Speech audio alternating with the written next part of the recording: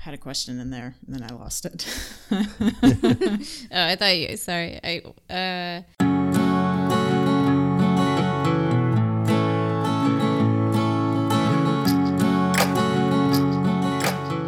Hey, welcome to Marginally, a podcast about writing, work, and friendship. I'm Olivia, a consultant living in Ukraine and London, working on a novel and daydreaming about lots of other projects. And I'm Megan, a librarian turned freelance book indexer and proofreader, also working on a novel while raising 2 boys with my husband and making PB&Js by the dozen. In today's episode, we talk to Paul Jarvis, who is a writer and designer who's worked with professional athletes like Steve Nash and Shaquille O'Neal, corporate giants like Microsoft and Mercedes-Benz, and entrepreneurs with online empires like Danielle Laporte and Marie Forleo. Currently, he teaches popular online courses, hosts several podcasts, and develops small but mighty software solutions. Paul has just released a book called Company of One, Why Staying Small is the Next Big Thing in Business, a book we talk about on the podcast today. It's about being intentional in deciding how to grow your brand and business, a concept that we love applying to the creative life. You can find out more about the book at ofone.co. Paul also sends out a weekly newsletter called The Sunday Dispatches, and his website, pjrvs.com, has a lot of archives of his writing. We hope that you'll enjoy this conversation as much as we loved having it. So, Paul, thanks so much again for joining. You have a new book out, which is called Company of One, Why Staying Small is the Next Big Thing for Business. And we like a lot of your writing, and we'll talk about some specific pieces a bit later. But since you do have a new book, maybe you want to just tell us about the premise of it and what you found in the course of your research. Yeah, so the book is called Company of One, Why Staying Small is the Next Big Thing in Business. And the thesis is really just that growth isn't always necessary or always beneficial. The point of the book isn't that we should never grow our businesses. It's just that we should think about it first. It seems, I don't know, it seems kind of logical to me that we should think about things before doing them. But in kind of the world that I run in, like the tech startup-y type space, it doesn't seem like that happens. So I just wanted to write something where it was like, hey, everybody, what if we think about things before doing them, specifically in relation to growth? Because what I found was that all of the research and all of the studies and all of the actual data around growth says that it's a double-edged sword and can be completely problematic. But then all of the advice in business and from thought leaders and in other business books are rah, grow. Growth is always great. I'm like, it's a bit of a gap here. So I decided to write a book on the subject. What I like, but even when you're talking and when I've read about your thesis, what is interesting to me is my natural instinct is like, oh, but I would get so bored if I just stayed doing what I was good at or something like that. So I think, as writers, especially this season, we've been talking about how when you quit your day job, for example, one of the things is people then start to, for example, take their day job, divide it into little chunks, and then they start freelancing, and then their whole life is sort of growing this freelancing business, and they're still not writing, for example. So I guess, how do you... what is the process, or what advice do you have to people who are sort of thinking about, I guess, their brand and how they focus and make those decisions? Yeah, so I'd probably say 2 things there. The first is it's hard to just work in your business and not work on your business, or just work on your business and not in your business. And what I mean by the discrepancy there is we need to do the work that we're getting paid for, obviously, because that's important. So doing the writing assignments or working with clients, all that's important, and that's kind of working in our business. But we also have to think about, if we're working for ourselves, we wear all the hats. So we have to do all of the things or hire out to do all of the things, right? So we have to, for example, I know how to make money, but I don't necessarily know how to give my government the right amount of money at the end of the year. So I hire an accountant. I don't know legal contracts very well, so I hire a lawyer. And that kind of relates to the second point, is just because we work for ourselves doesn't mean we have to work by ourselves. And even the title of the book, Company of One, is a little bit of a misnomer, because I'm not advocating that everybody just work in a one-person business. I'm just advocating that we think about when it makes sense to grow and when it doesn't make sense to grow. So for myself, I have a team of, probably 4, 5, 6, 6 people that I work with at any given time. And that's the right size of a business for me. No, they're not employees. I pay them as freelancers because I don't want to deal with HR or hiring or any of that. I just want to pay them to do the work that I need them to do. And then they go off and they work with other clients at other times. Kind of like how I used to work. I started freelancing in the 90s. So that's kind of how I like to work. So I think those two things are really important, is that we need to, when we're working for ourselves, we need to work on our business and we need to be doing the work in our business. And second, we don't have to be working by ourselves if we're working for ourselves. It's hard to do. It's really hard to do all of the things that's required to run a business by yourself. Like, I'm not smart enough to do that. So I've always had other people that I've worked with, even with writing. I'm the worst editor, but I don't have to be a great editor to be a decent writer. Because I feel like my job, and it's probably debatable, I'm sure, but I feel like my job as a writer is to put clear and engaging words onto whatever I'm writing in.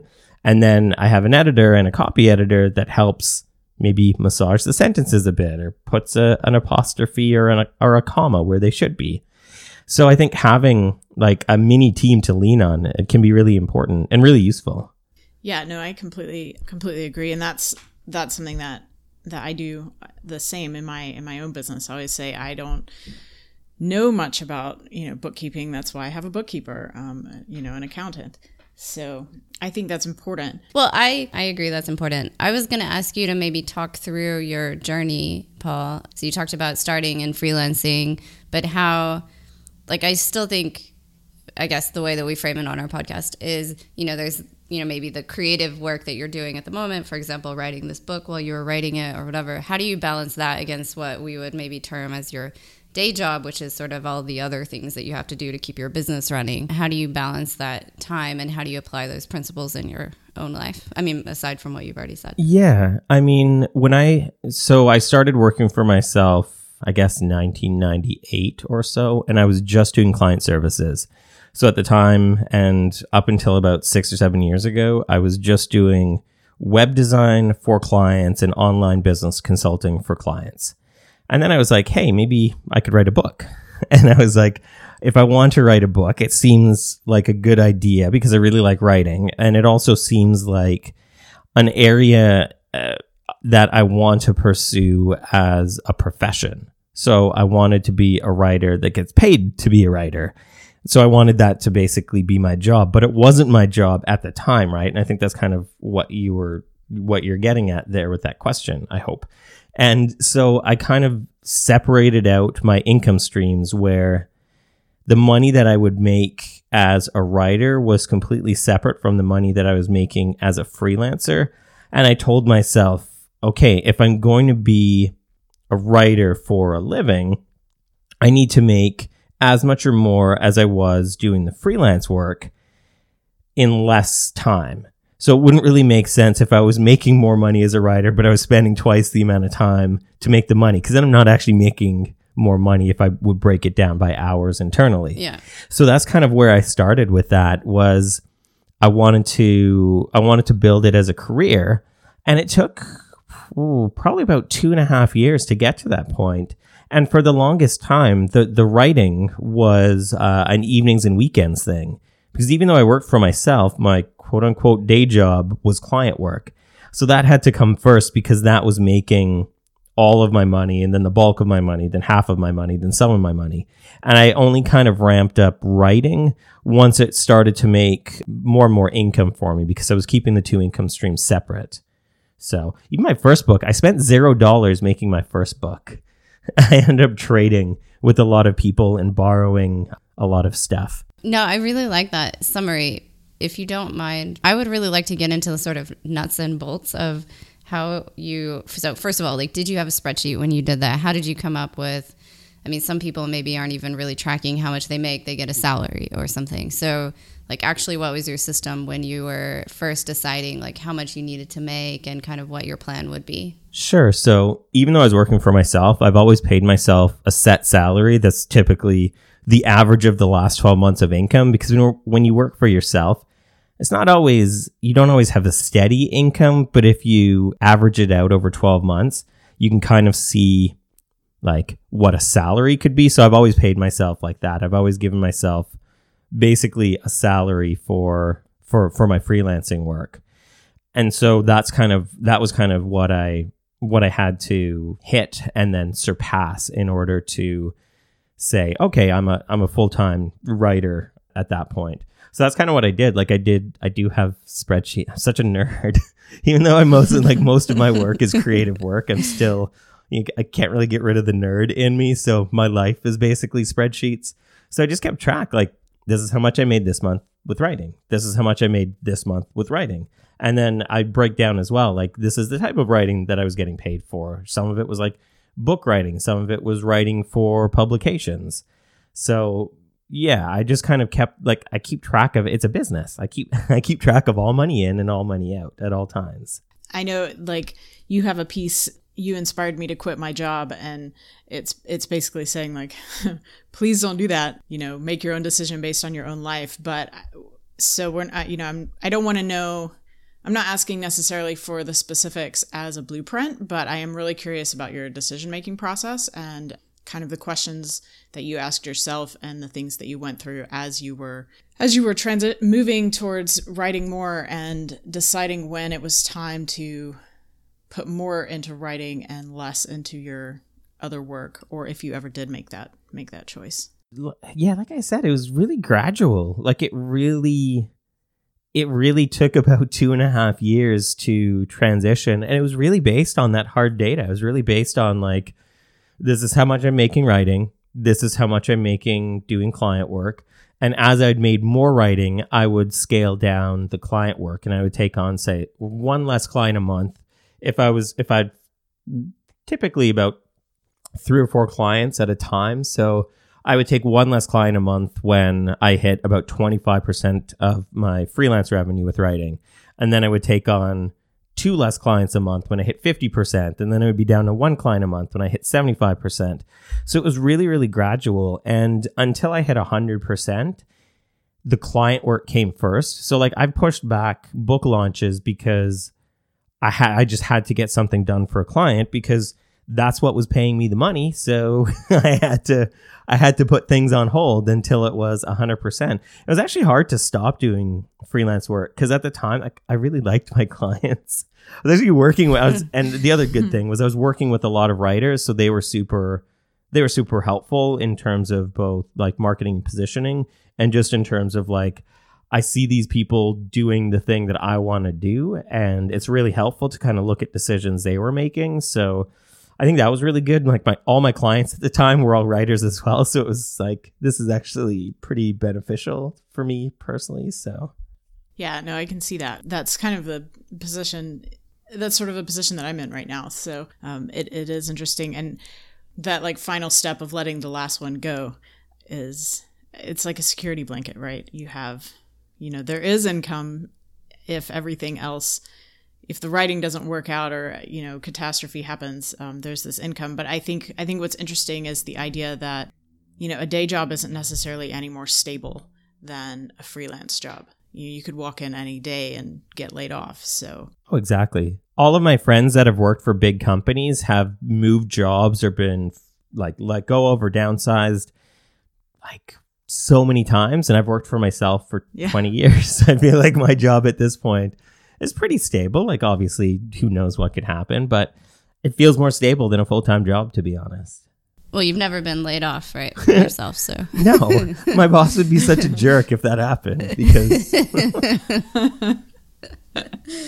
Well, and right, you lose a client, you can get another client. It's different, and when you have multiple going, it makes a difference. So, but were you tempted? So, like, sort of on the theme of your book and how more isn't the right way, like, and what you're saying as well. I mean, were you tempted to kind of keep one leg in just because it's like, well, you could make more money if you did both of them full time or something? Yeah, like, I mean, so there was definitely that where I felt like, am I just being an idiot? Like, stopping doing a job that I can do really well and that I know, like, I had a waiting list of like 4 to 6 months for client work.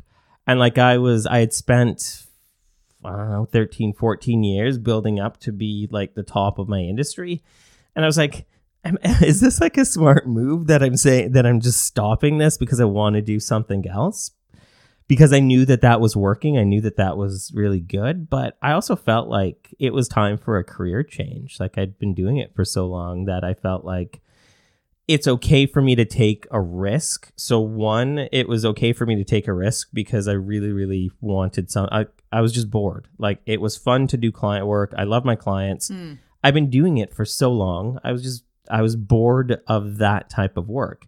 And the other thing was that I'm basically a squirrel when it comes to finances. So I always pay myself as little as possible and put as much money into savings as possible. And I've done that. It's probably the only smart thing, to be honest, that I did in my 20s.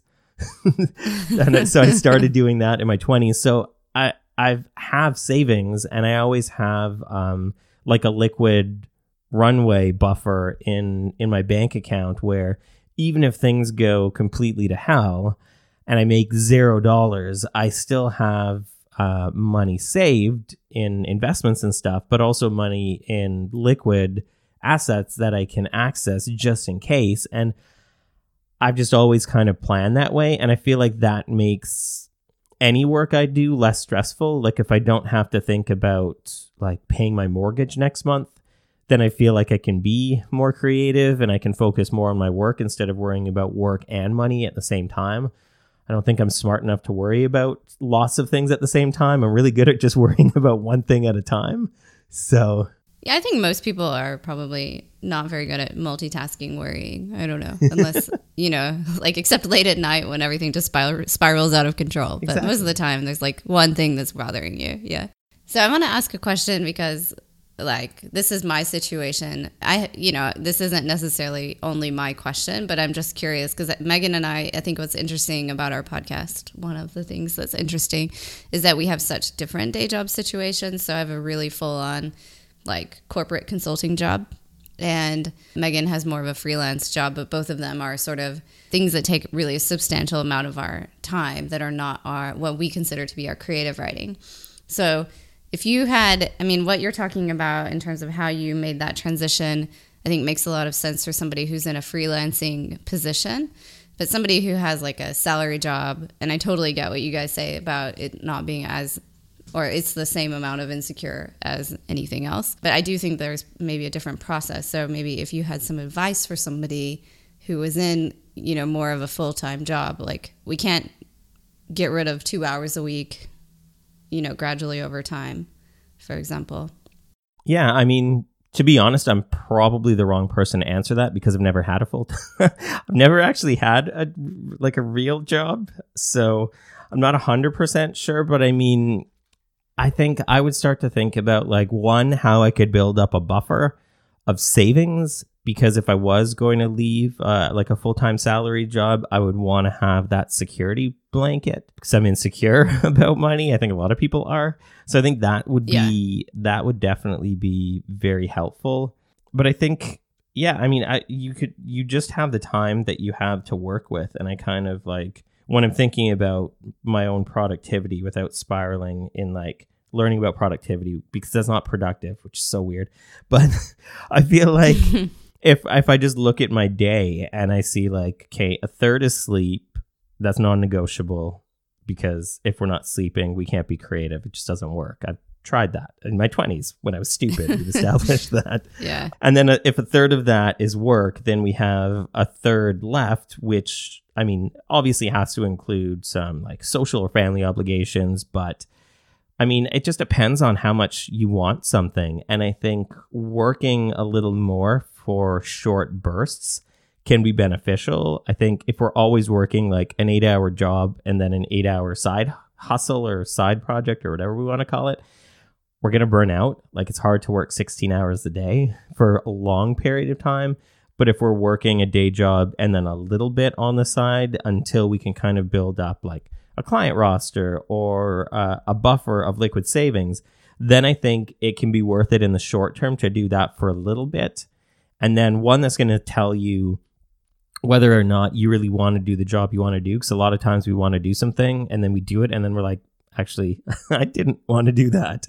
So I think it is important to get that firsthand real world experience by doing a little bit of stuff on the side. And two, you need like freelancing or working for yourself or whatever you want to call it. It's all about who you know, like that, whatever that tired business advice is about, like business is really your network, I think is true. Like when I was working with Fortune 100 companies, it was 100% true. When I'm just selling products from books to courses to software, it's 100% true. I've never been in a situation where my network isn't the most important and most valuable thing to my business.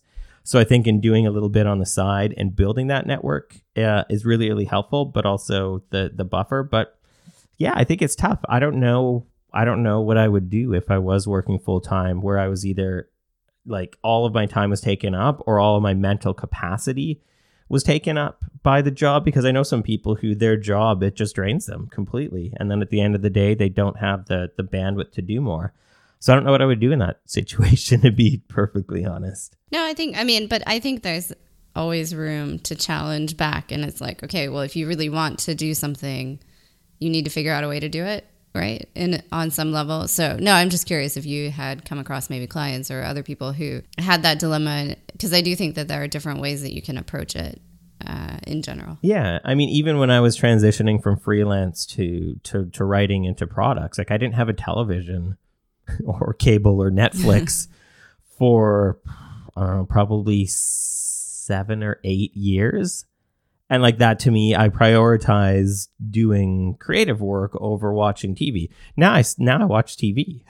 Like, I think that, yeah, exactly. I think that it can change over time. But like for a while, I was trying to establish myself as a writer. And so I prioritize that over like Netflix kind of thing. Yeah. Well, and one of the things that we've talked about with other guests and with each other is you can also just prioritize your mental energy, and you can, without changing the number of hours that you're working, you can maybe decide, and this kind of feeds in a little bit to the idea of growth, because you can sort of decide maybe you're going to be less ambitious at your day job and not look to grow that career. You know, you can put less energy into trying to get a promotion or get more supervisory, roles or, whatever, and just be good at doing the job that you were hired to do, but nothing more, so that you have more energy left over for your other job. Yeah,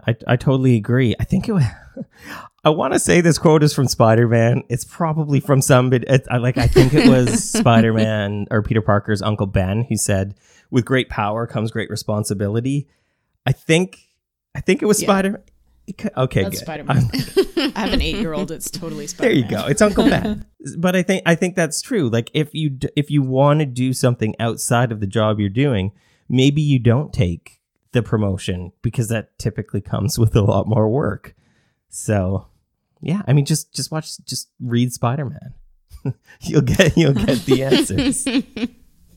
So one of the things that a lot of writers worry about is the idea of platform and audience and publicity. And especially in nonfiction, there's the advice that if you're querying a proposal, you have to be able to show that you have a built-in audience and you have a platform, and that word gets thrown around a lot. And I guess when talking about that and talking about growth and growth for growth's sake, I think about platform for platform's sake. And how do you personally determine what your goal level is going to be? And then I'm trying to figure out how to phrase this. Like, how do you decide what is enough? What's sort of your process in what's enough and what's worth it? Because, even publishers and publicists will say, we don't actually really have exact numbers of just what the right size audience is supposed to be, or how big your platform is supposed to be. So how do you make that decision when you're thinking about it? Because I mean, obviously you can't just go in and say, I'm not going to grow unsustainably, but you still have to decide, like, what are you shooting for? For sure. And I mean, to be 100% honest, like the first thing my agent asked me was my audience size. First thing publishers asked my agent was my audience size. before the outline of the book for the book proposal that my agent and I wrote to show up to publishers was the section on my audience size. So Right. 100% that is something that comes up a whole lot. But I didn't go into building an audience or building a brand or building a platform with that in mind, because at the time I was happy self-publishing, and that it doesn't matter what your audience size is when you're self-publishing, because you're just going to sell as much as you can reach, which is fine. So for my own audience, like I feel like I have, there's two factors for me specifically, and it just so happened to work out that my audience was big enough for my agent to care about, and then a couple publishers to care about. So that was just that was just dumb luck, to be honest. Like that was just dumb luck that my audience was big enough for them. And maybe they have numbers in mind. I doubt they. I think you're right. I doubt they do. So for me, it's always been two factors. So and one's kind of a lower limit and one's kind of an upper bound. And I think both lower bounds and upper bounds are important when we're thinking about goals or what we want, because a lot of times we set a lower goal, like, oh, I want to sell more than like 10,000 books, or I want to have more than like 5,000 people on my mailing list, but we don't set upper bounds. And I think upper bounds are important, both in terms of like us feeling good about ourselves and where we're at, but also in terms of managing growth. So for me, it was two things. The first is I wanted to have an audience big enough to support me making a living off of them, basically, because I want them to be able to buy enough things so that I make enough money to be able to keep doing what I'm doing, because a profitable business is a durable business. If you keep making money, then you can keep staying in business, which I think is important for a business. So that's the first thing, and that relates to the lower bound. So I needed to make enough revenue from my audience to be able to support and sustain the living that I wanted to have. And the other side, the second part of that, relates more to an upper bound, where I didn't want to have an audience so big that I could not interact with them on a personal level. And so what I mean by that is I basically communicate with my audience in one way, and that's my newsletter, and I've done that since November 2012, so 6 years. I don't want my mailing list to be so big that when I send out a Sunday Dispatch newsletter that I can't reply to people. Like, to me, that's so important. Like, these people are giving me their attention, and that's a huge thing, and that's an awesome thing. And if I can't return that in some way, however, so even if it's just like a one-line reply, like if I can't interact with them and learn from them and see what they're working on, what they're struggling with, and everything else, I feel like I can't be good enough at my job to make things that are actually useful to them and that they actually need.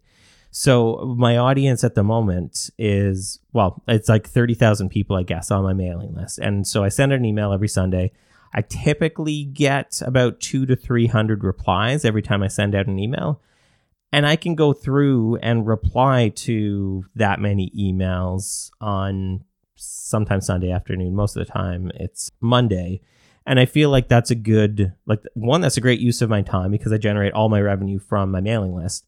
And two, it's a good use of my time because I need to know the audience that's paying attention to me.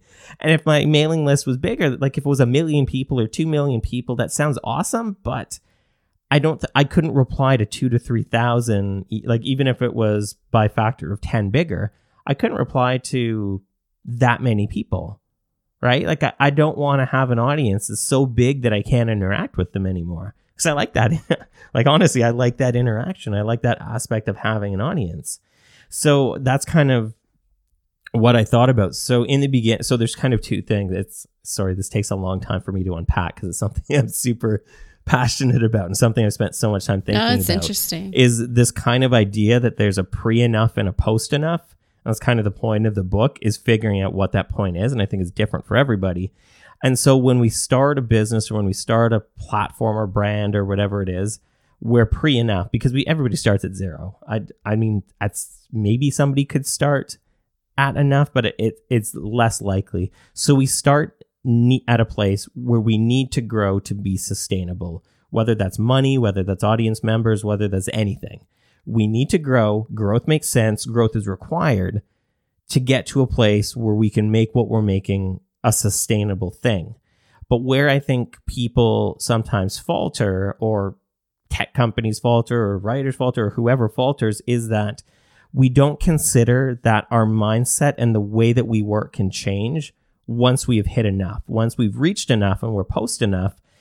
If we started in this mindset that we need to grow to make it sustainable, once it actually is sustainable, if we keep going in that same fashion, then we're still growing, but we don't necessarily need to. We may have hit an upper bound, and now that growth becomes not as useful to us, or not as beneficial to us, or not as beneficial to our happiness or our audience. So, I mean, the point of the book and the point of how I kind of think about most things is that, what is that point? Because that point, one, isn't static, and two, isn't the same for everybody. So it can be slightly problematic to think about, have I hit enough? What does enough look like? And what should then change if I have hit that for this or for that or for another thing? Does that make sense? Yeah, no, totally. Yeah, it does. But how do you turn off that part of your monkey brain that thinks that nothing is ever enough? So I think, I mean, Buddhists call it the hungry ghost, because no matter how much you feed it, it just keeps keeps growing. And I think that it kind of relates a lot to, like, just this need to be wanted. And if we have more, then we feel like we're wanted or needed more. And I think that that's a completely understandable human need. But I think that we can kind of question it, because it doesn't always make sense to pursue. And I mean, if I think about it, like, I kind of ask myself specific questions that I can kind of go through with you in terms of determining what enough is. So the first thing is, why do I want more than I have?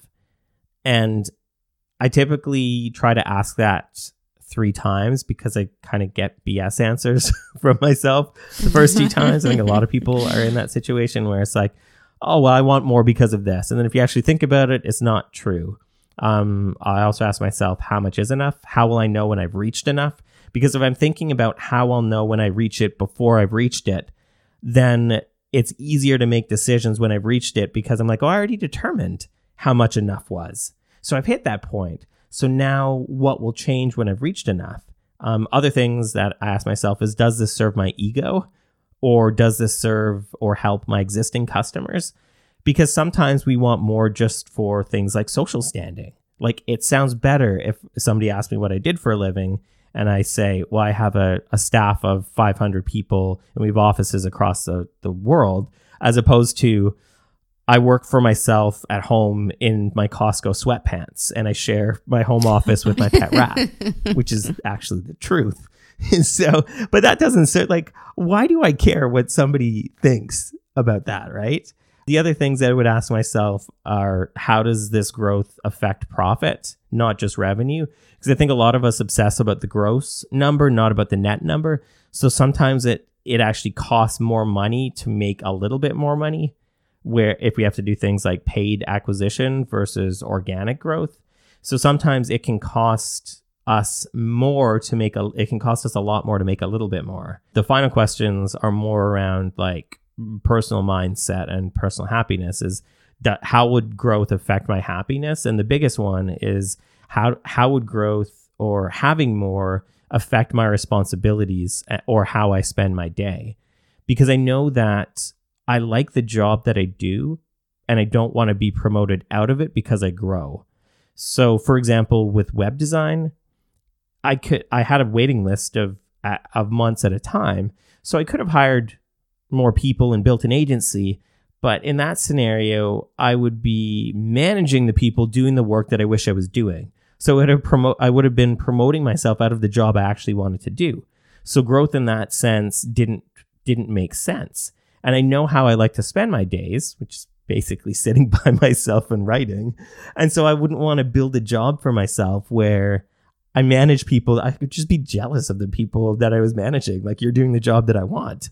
So I don't want that. And I think in thinking about that, I can make decisions based on, like, opportunities or based on things that come up that are like, well, this doesn't make sense for the kind of life that I want to have. Because every business is a lifestyle business, whether you work for a company, work for yourself, or whatever you do. It's all a decision that you made for a specific type of life that you want.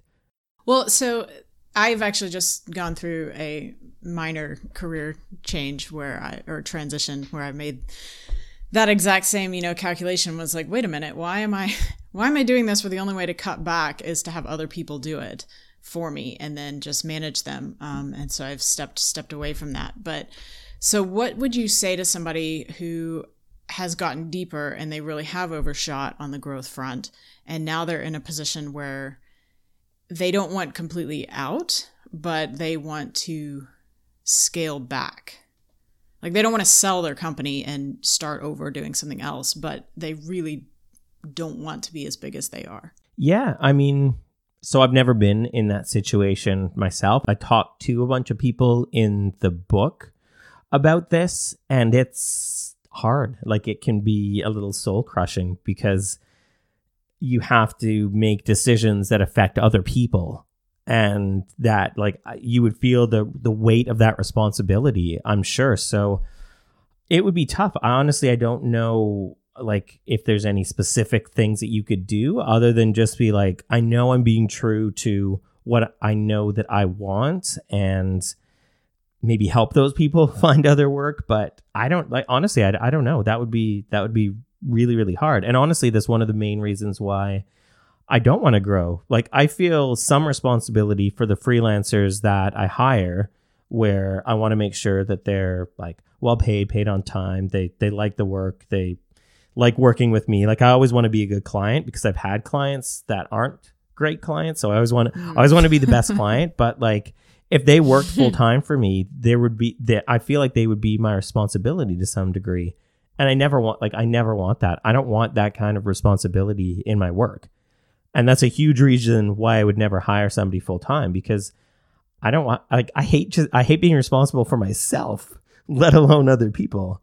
So it would be challenging for sure. I think one thing you could do would also be, depending on the specifics, but you could think about an area that maybe you overshot the growth, and you could actually come up with some whatever arrangement or something where they take that part of the business. They can be responsible. Maybe it can be their business if you don't want to do it anymore. Yeah, that's a great idea.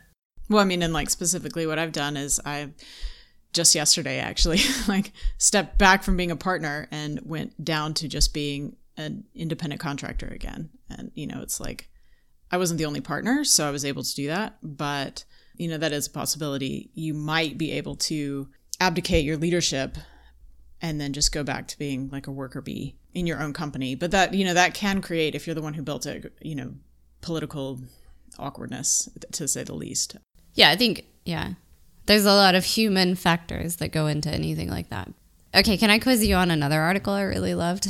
And I think it's very relevant for writers, actually. So this is an article about how to be an introverted or awkward salesperson. I really, really liked it. I work in consulting. I have a lot of introverts that like to be with their spreadsheets in my team. And there's this perception that if you're not like a super outgoing person, then you're just never going to make it in sales. And so I really thought all the advice in the article is really great. But I also thought it was really relevant for the writers as well, because even you're a person that likes to sit inside your house and, as you said, write, or you're a novelist that's really shy and, you get all of your sort of talking done in your writing or whatever other scenario, but you can still build a brand and you can still build like a client base or establish relationships with agents and with other people without having to change yourself. So maybe if you could just talk about that. It's not really a question. Yeah, no, I think that that's really relevant. It's funny because there's a whole chapter in Company of One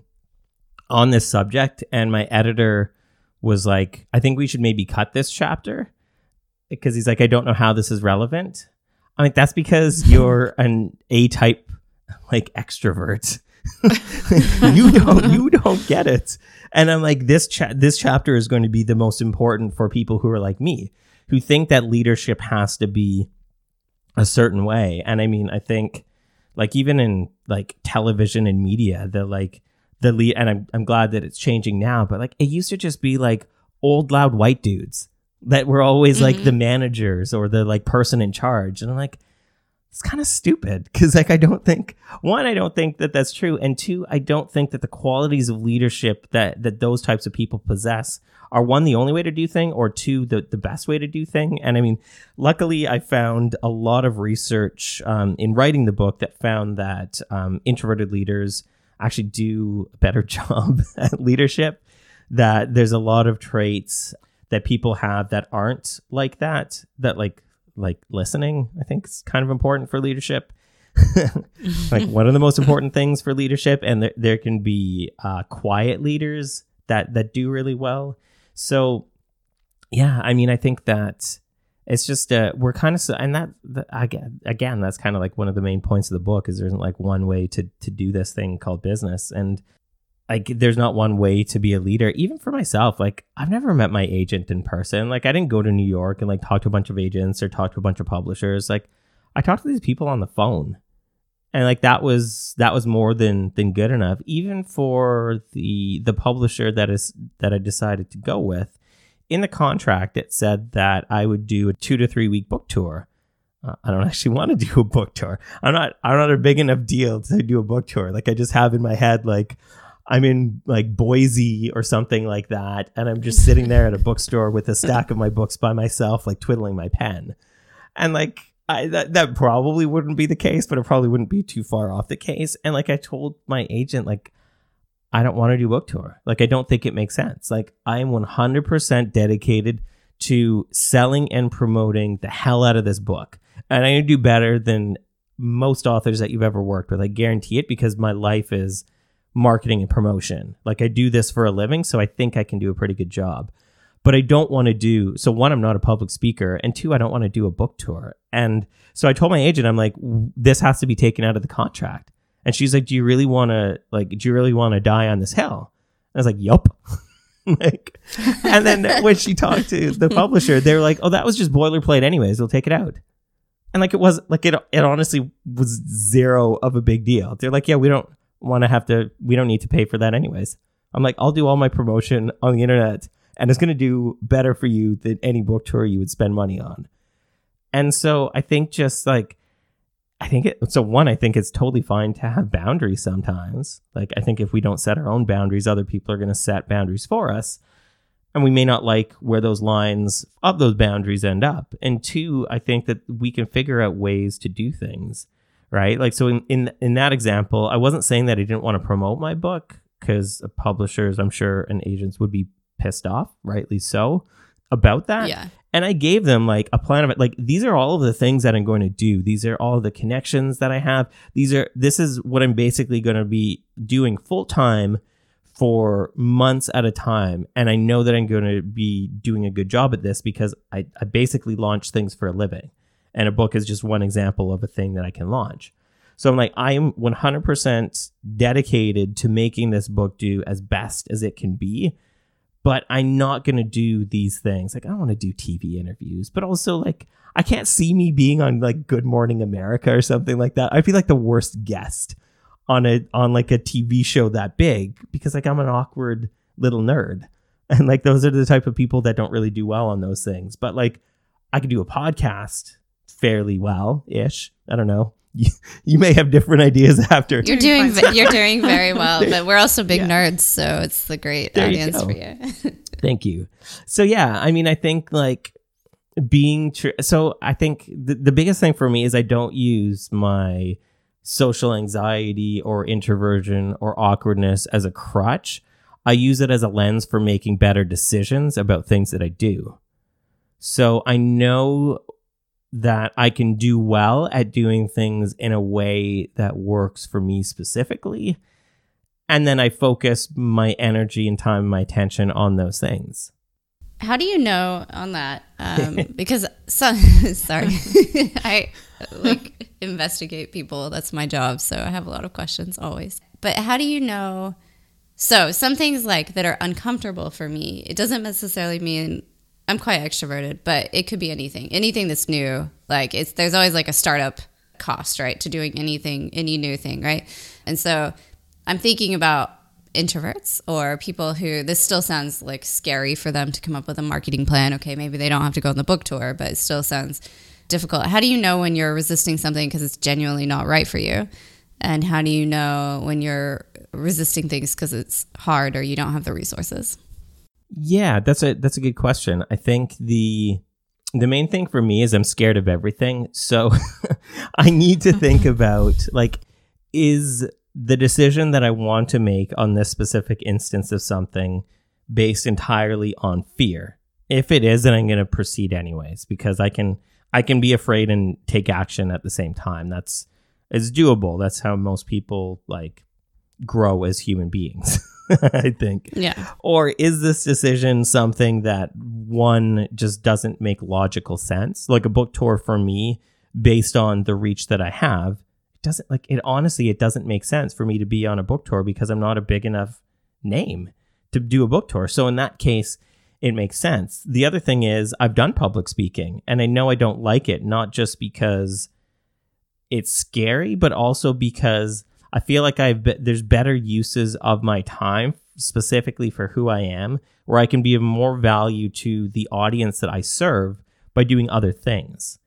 And so if I take kind of a pragmatic approach to scary decisions, I can see, like, if I'm just scared of doing this thing, then like do it anyways. Like it doesn't, like, you're not going to die. You're not, basically, if the worst case scenario is an embarrassing death, then anything that happens isn't going to be that bad if it's like a business decision. I think if your business is making decisions and a possible outcome is an embarrassing death, that's a really hard business to be in. I don't even know what kind of business that would be. But yeah, so like if I'm making decisions, if it's something based, like if the decision is based entirely on fear, I'm just going to do it anyways. And I'm just going to see. If it's based on logic or better reasoning, then maybe I'll decide to not do it. And I mean, for me, I also like to have like universal rules, because I feel like universal rules are easier to abide by. So if somebody invites me to be a guest speaker at a conference, which happens fairly not regularly anymore, because the word has got out that I don't. But like for a while, people were inviting me to speak at conferences, and my line was always, as a general rule, I don't do any public speaking. So it's nothing personal. This is just not something I do. Same with when my agent asked that, and she runs the speakers bureau as well. And like, I don't do public speaking as a general rule. So it's nothing personal, but I don't do that. Same with when my publisher asked. So I think having a general rule makes it a lot easier for people to be like, okay, well, that's just not something he does. Got it. As opposed to, that's just not something he wants to do in this specific situation for me personally, which seems a bit personal. So, I mean, it makes it easier, at least for me, to just have like general rules about where I want to have boundaries in the type of work I do. Yeah, I think that's smart. I also, like, personally, I'm starting to put in place boundaries. But I think it's also useful to try these things every once in a while and see, because sometimes you get a rush of adrenaline and you actually really enjoy something that you thought was going to be too hard. So I like your fear point. And then later, it's like, turns out that fear was a little bit right and I'm not good at this and it's not that valuable for my brand. Great. Okay, you can stop doing it. Exactly. You know? Yeah, and all the things that I say no to are things that I've tried. And even with like, I used to be afraid of telling clients how much a project was going to cost, like quoting on things. Yeah. And I was so awkward about that in the beginning. And then I did it something like 500 or 600 times. And like, I can have a conversation about money with anybody now and not bat an eyelash, because it's something that I was afraid to do in the beginning. It was necessary for my business. So it pragmatically made sense for me to keep working at it, to get better at it. And then it's not something I'm afraid of at all anymore. Like I'm more afraid of scorpions than telling somebody something's going to cost them $10,000. Like, yeah. Well, I mean, they're scorpions, so I think that's valid. But I also don't think scorpions are terrifying. I also don't. They could kill you. Can they though? I don't even think scorpions can kill you. Maybe I'm wrong. I think some can. Those little black ones. I don't actually want to know the answer to that, because I feel like that's just going to send me on a spiral. So. Well, and I think the fear around money is a really interesting conversation to have, because I think a lot of people get into trouble when they go in and they make a decision like quitting their day job, when they are afraid to look at money and gather all of the facts and have the spreadsheets and be really clear-eyed about what they need and what they're bringing in and what they're spending. And so I like that your approach to pretty much everything in life is to look at what you need to do and look at what are some alternatives that could possibly work better and what's the best use of your time or energy or money. Yeah, and I think I love that, Megan. Also, I was going to say something really similar, which is just that, like, if you're afraid of it, that's not the end point. Like, that's just the starting point. Like, notice that you're afraid, and then it's like, okay, like, why am I afraid, and what else can I do to make myself less afraid? Like, how do I understand it better? Yeah, exactly. Because that's how we grow. That's how we grow as people. Like, I think that everything is scary at first. Even my wife teaches, she's a firefighter and she teaches a first responder course. And she was nervous about public speaking as well. But to assuage that, she made a ton of notes. Like, she made notes for every single slide that she was presenting because she was nervous about it. And now when she has to redo the course because things in first responder land have changed, like as far as like rules or however many times you have to do chest compressions versus breaths or whatever.